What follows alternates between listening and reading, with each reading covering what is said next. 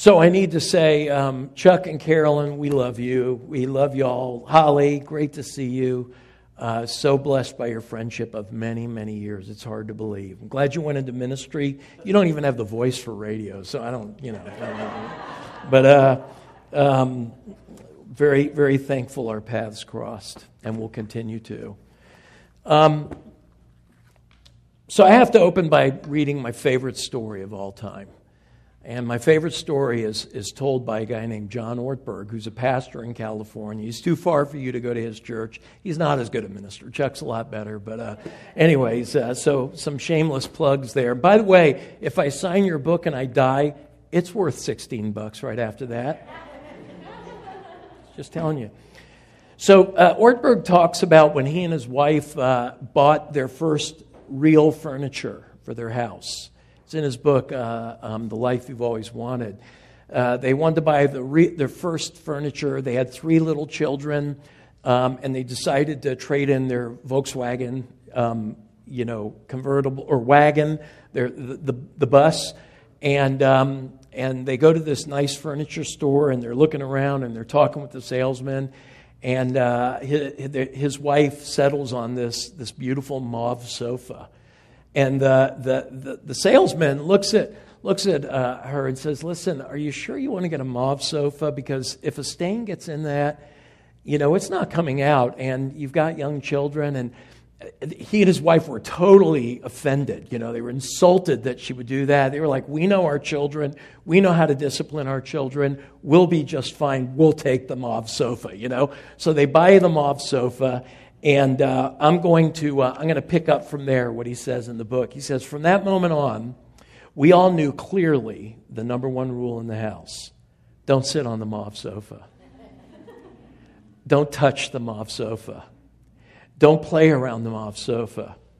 Don't eat on, breathe on, look at, or think about the mauve sofa. Remember the forbidden tree in the Garden of Eden? On every other chair in the house you may freely sit. But on this sofa, the mauve sofa, you may not sit, for in the day that you sit thereupon, you shall surely die." He writes, "Then came the fall. One day there appeared on the mauve sofa a stain, a red jelly stain. So my wife, who had chosen the mauve sofa and adored it, lined up our 3 children in front of it. Laura, age 4, Mallory, 2.5, and Johnny, 6 months. 'Do you see that, children?' she said. 'That's a stain, a red jelly stain. The man at the sofa store says it's not coming out, not forever. Do you know how long forever is, children? That's how long we're going to stand here until one of you tells me who put the stain on the mauve sofa.' Mallory was the first to break. With trembling lips and tear-filled eyes, she said, 'Laura did it.'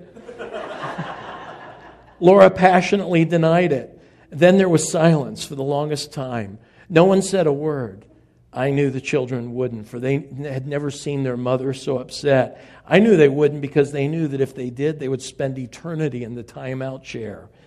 And I knew they wouldn't because I was the one who put the red jelly stain in the mauve sofa. And I knew I wasn't saying anything.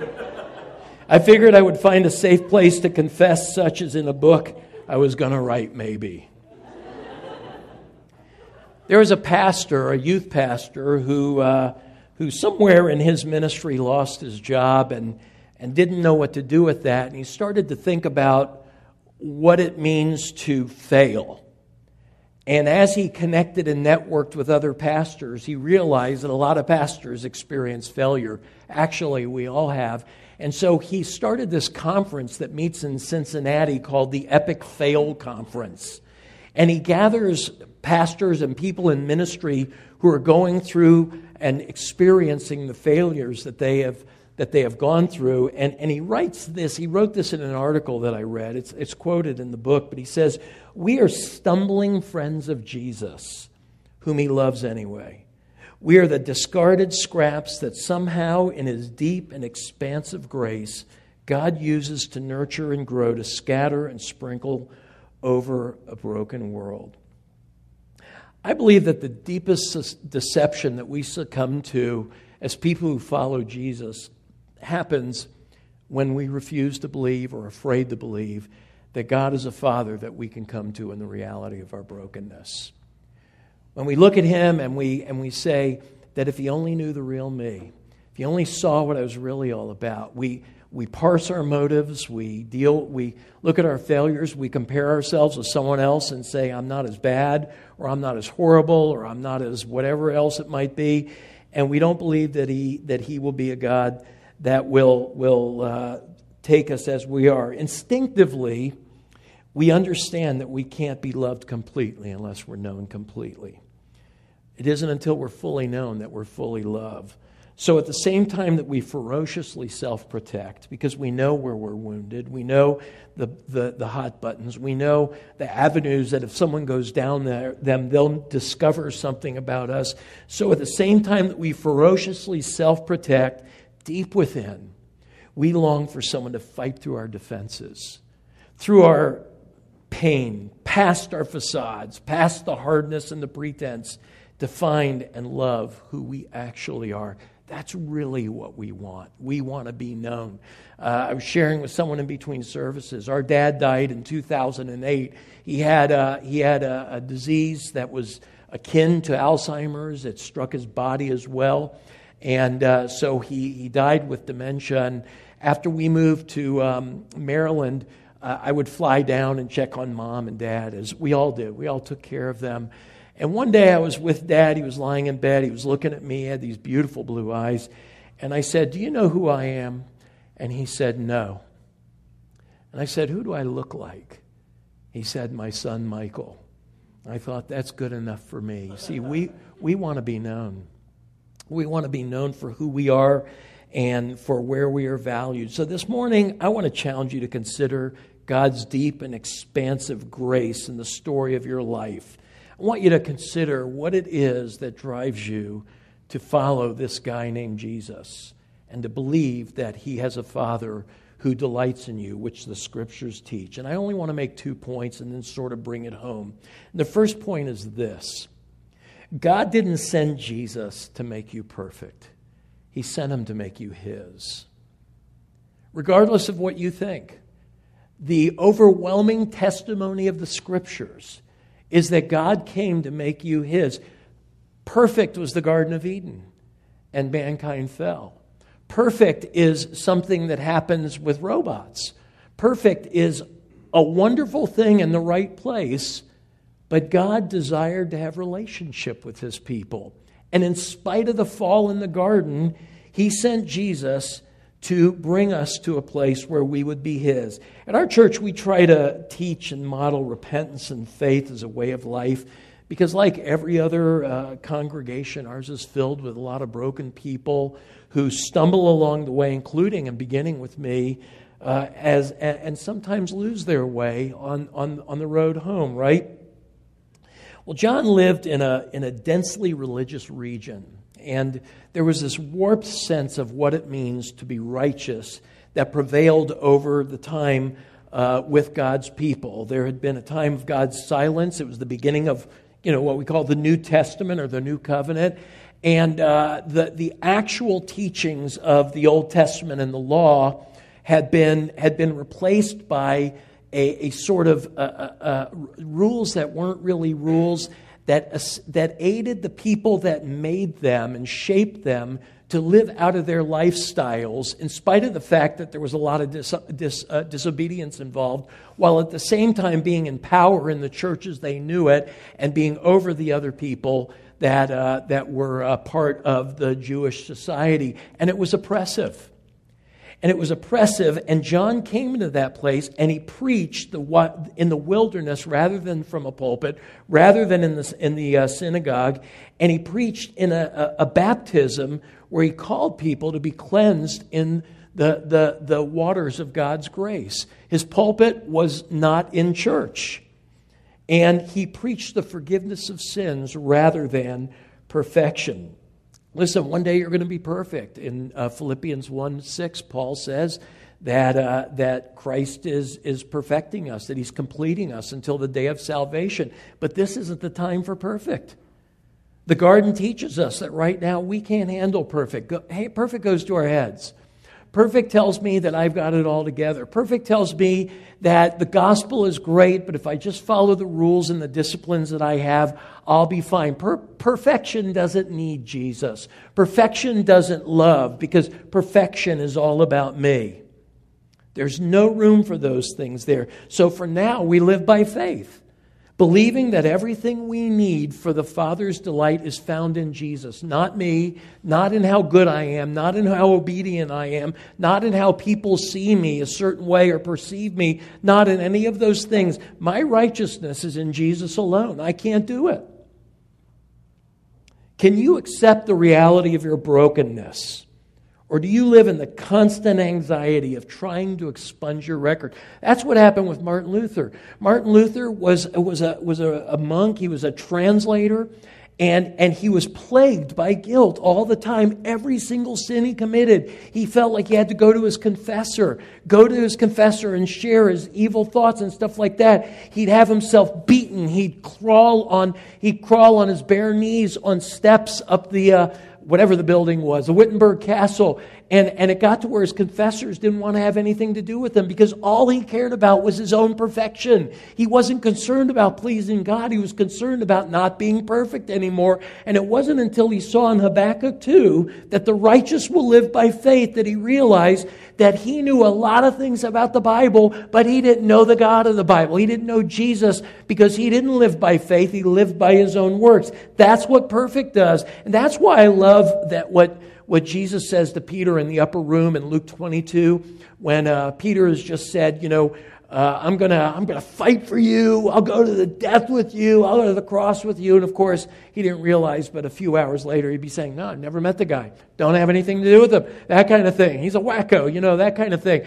And Jesus looks at him in the middle of his pronouncements, and he says, Peter, Satan has sought to sift you like wheat, but I have prayed for you so that when you turn back, you may encourage the brothers. In other words, he said, it will never be out of your braggadocio that you do anything in the world. It will always be out of your brokenness, because that's who you really are.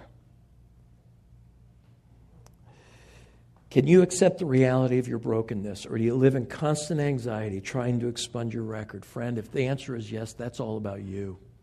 It isn't about Jesus. It isn't about true righteousness. It's about you. We bear our wounds, don't we? We carry regrets and unfinished business. We have said things that we wish we had never said, and done things, made decisions we wish we could take back. But this version of ourselves, who you actually are, what you see when no one else sees you, is who Jesus died for. Can you accept that? The second point I want to make is that the gospel is always about how it begins, and it always begins now. The gospel is always about how it begins, and it always begins now. Mark writes, the beginning of the gospel. I know what it's like to feel like we are forever marked with something. To live with our regrets, to look back on that time in college or in high school or whenever and say, how did I fall into that? How did I do that? What was happening inside of me? We all carry our regrets. But the gospel isn't about the past. I wanted to tell the Balboa story. What's funny about that picture is that a few months ago, one of the pastors, a younger pastor in our denomination, I'm kind of an old guy in our denomination, he decided that he wanted us all to make trading cards with pictures that told our story, and I wanted that picture on my trading card. And what you do is you send them,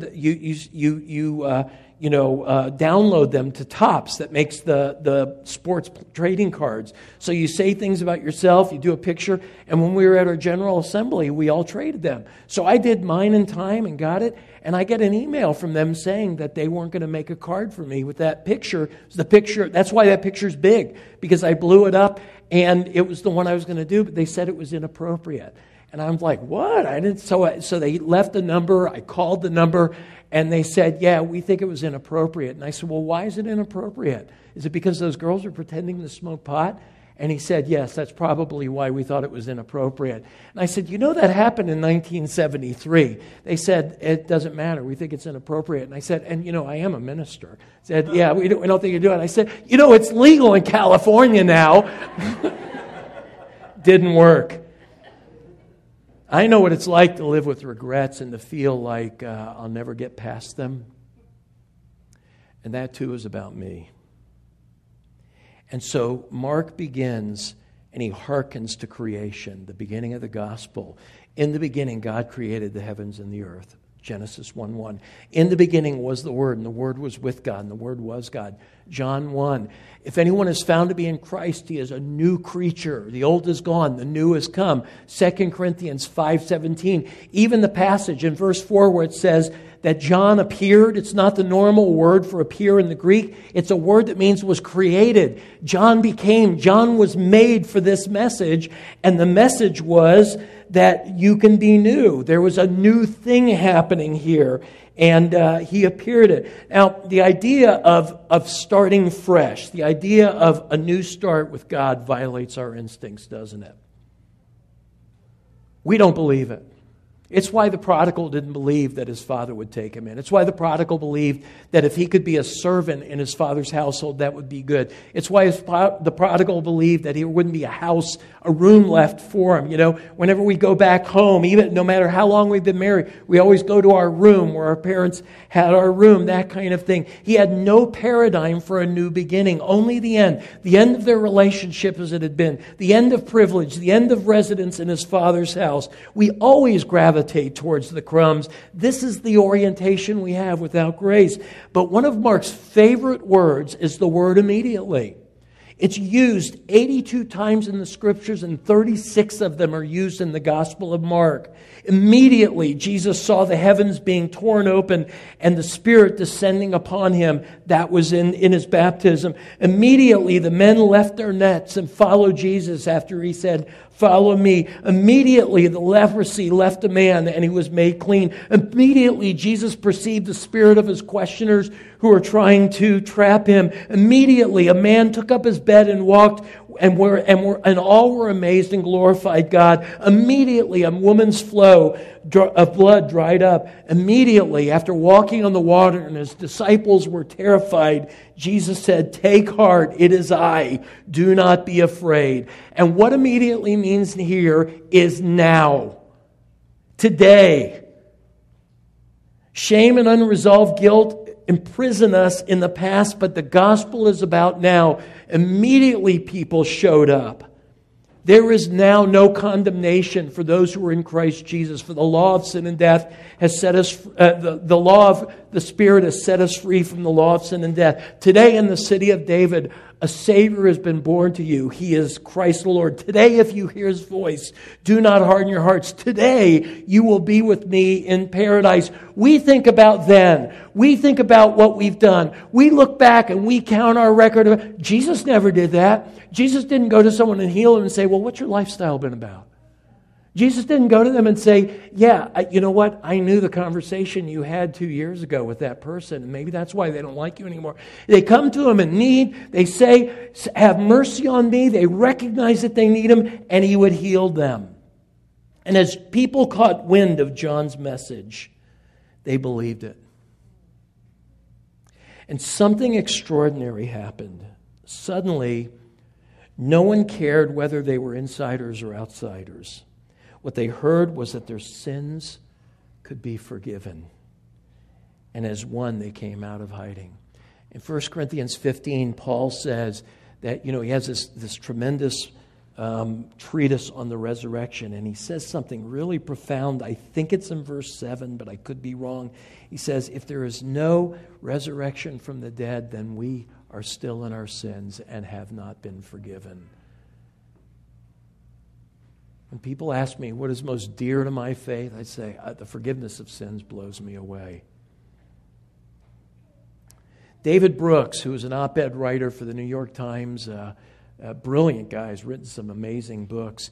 He wrote this article on inspiration, and he says, when people are inspired, they are willing to take a daring lark towards something truly great.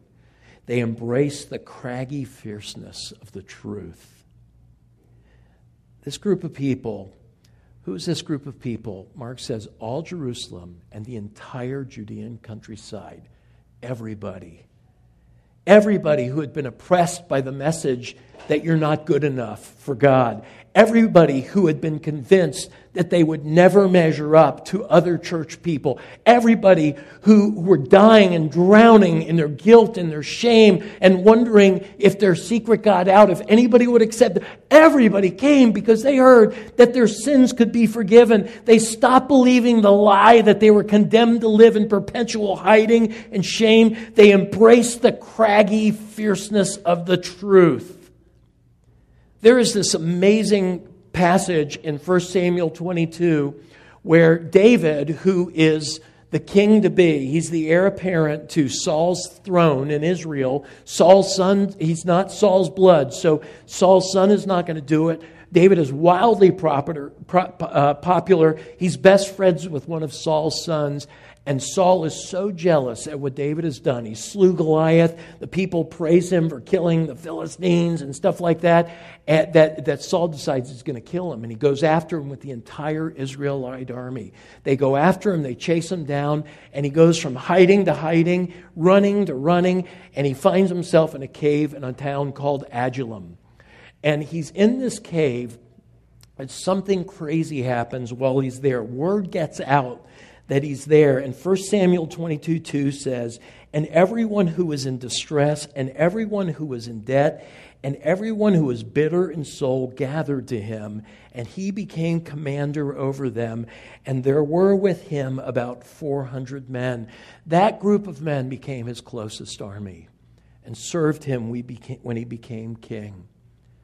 You see, there's something about brokenness that when one person breaks out, whether it's like the Me Too movement, or something, when somebody says, this has happened to me, that others say, I feel safe. So if you can buy into the fact that God really isn't repulsed by you or your sin, like you might be, which you know is arrogant, which is the arrogance of saying, I should be better. I should be holier. I'm not like her. I can't believe I did that. If you can buy into the fact that God isn't repulsed by you or waiting for you to fix what you've broken or make yourself perfect, and if you can get over yourself a little bit, and I say that respectfully, and the fact that you will never be able to fix your past entirely, then maybe you are nearer to the beginning than you thought. Now, today, maybe you are beginning to believe something wildly good about the gospel that you didn't know to be true. I tell a story about this couple in the book, and I'm really not saying this to get you to buy the book. But one day, this young couple came into the office. They were in high school. They had just gotten out of high school. Her parents came. They were members of our church, as she was. The young man wasn't. Great young couple, sweet family, pillars in our church. You know, they've been involved in everything. And, of course, you know that when someone comes in, they're there to tell you one thing. They sit down and they said, we want to let you know that we're pregnant. And the mom was really dying. And I said, man, I can't wait to baptize that baby. And I looked at the mom and I thought, celebrated too soon. And so we started talking. And we agreed for me to meet with them and just talk marriage, not especially meaning that they should get married, but let's see what that means. And we met for about 6 months. And one day they came into the office and they said, what do we do when I start to show? And I said, well, why don't you tell your story to the church? And they were like, no way. And I said, okay, that's fine. But if you want to, you can do that. And a few weeks later, they came into the office and they said, we want to tell you 2 things. The first one they showed me the ring. So he gave her the rock. They decided to get married, which was really cool. And the second one was they said, we want to tell our story, which was really great. And they did. They came before our church. They told what was going on. There wasn't a drop. Before that, they met with our elders, and our elders started confessing their stuff, and they realized that they were safe. And the whole place is weeping. We pray over them. We lay hands on them. And they got married in a little wedding in our chapel, and they didn't know that while they were getting married, the two small groups that they were part of, the moms and dads and the young couple, had prepared both in one room, both a baby shower and a wedding reception. And we finished the wedding, and they walk out, and we go into this room. There are like 150 people waiting to celebrate them and to tell them that they love them. And even more, now he's a flyer for the Marines and training. They have 3 children. They're just one of our favorite couples. A few months after that, one of our counselors came to the office, and she said, I want to tell you the best story you'll hear all year. And I said, okay, I'd love to hear it. And she begins by saying a young woman came into the office who was raped in the workplace. And I didn't think it was a very good story so far. And she said she had told her boyfriend, she told her parents, and she wanted to tell her. And the counselor said, well, why did you feel you could talk with me? And she said, I was in church the day that couple stood before the church, and I realized this is a safe place. You see, there's something about when people come out of hiding and say, I don't really care what anybody thinks because I need Jesus, that the world takes notice. The wilderness was harsh country back in those days, as I suspect it is today. It had wild animals. There was nothing attractive about it. It had jagged rocks. It had dangerous precipices. It had heat. It had cracked surfaces. And when one was in the wilderness, they were kind of alone. They were kind of isolated. They had no control, and they were anything but safe. But when one goes into the river, when one gets through the wilderness and goes into the river, it is as though the wilderness is gone. And that's sort of the point, that John was calling people to come out of the oppressiveness of their religious expression, out of their fears, out of the wilderness of doubt and shame and the chaos of false guilt, to the cool waters of the gospel where there's healing. Away from the dread, away from the discomfort, to where there's healing. And beautifully, for our sakes, Jesus went in the opposite direction. One of those immediatelys in the Gospel of Mark occurred right after he was baptized, when the Spirit of God drove him out of the Jordan River and into the wilderness to be tempted by Satan. From the coolness of the river to the heat of the desert. From the sweet affirmation of his Father to Satan's deceit. From the safety of the crowd to the isolation of temptation, where the danger was, where we often fail and fall and lose our way, to sort of and die 1,000 deaths wondering if God still likes us, filled with dread and guilt and sorrow and fear. And Jesus did this as a precursor to the torment that he would experience when he would go to the cross on our behalf. Part of the beauty of the gospel is that God never says that we're okay in our sin. He never says, don't worry about it, it's not a big deal. He doesn't do that. That's not what this is about. He doesn't excuse the inexcusable. He doesn't look the other way. So don't you.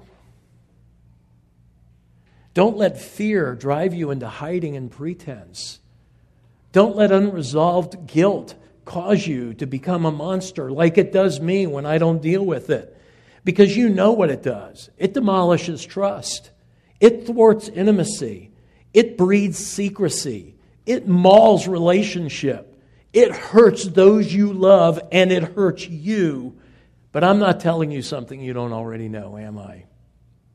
The gospel teaches that Jesus took on himself the worst version of our lives, entered into our brokenness in love to make us safe by dying on the cross. Safe from the tyranny of regret, safe from the power of condemnation, safe from the prison of shame. He took it all upon himself to make us his, to do something wildly redemptive and beautiful with our lives. This past week, I got to, since we came up, out at the heading of an email I sent out, I put a shot in the dark because a couple of years ago I read an article about an artist named Ted Meyer who lives in the Pasadena area. Meyer was written up in the LA Times and in the New York Times because he has this unique art where he meets with people who have had terrible bodily injuries like scars, legs missing from limbs missing from war, heart surgery scars, all kinds of things, and all kinds of surgeries. And what he does is he takes a paint and he rolls it on the scars, and then he takes an exquisite canvas and he puts it on the paint, and he pulls it from the paint and he makes a beautiful landscape, or just frames the scar. And his art is exquisite because it shouts redemption. And I got to meet him the other day. I went and sat down with him in his studio, which is also his house. He said, "I'm an atheist." I thought he might be here today. "I'm an atheist. What are you doing here?" And I said, "Because what you do is so wildly redemptive that it's just like the gospel. And it's so beautiful. But you have to give it up. You have to surrender the notion that perfection matters more than redemption." I mean, isn't that what we learned from this prodigal? When he finally gave up and he did things on God's terms. When he surrendered what he knew he never really deserved. When the anger gave way to longing and the pride was gone and he had nothing to offer to friends who loved him as long as he could finance their lifestyle. When he began to wonder as he fed with the pigs in the sty and think, is this the end of my life? And then one day, maybe it was early in the morning before he was going to do more backbreaking work, or maybe it was the end of the day when he could barely lift his head to pray or to think. And one day, somehow, he remembered his dad. And how his dad treated his servants. And he thought, that's where I need to go.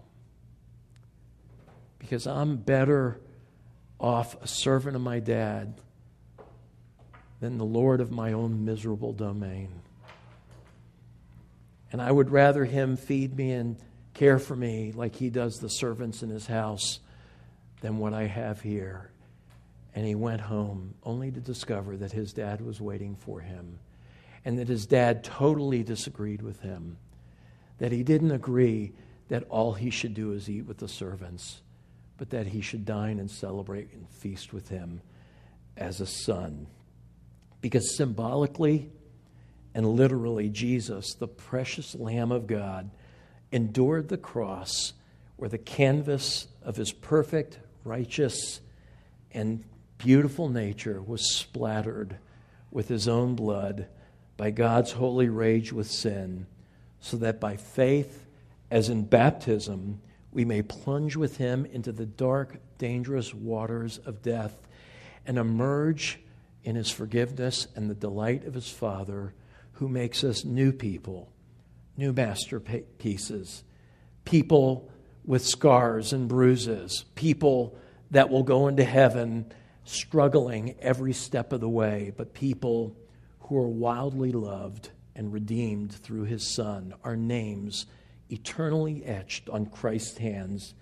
And now he cries, if anyone thirsts, let him come to me and drink from the living waters.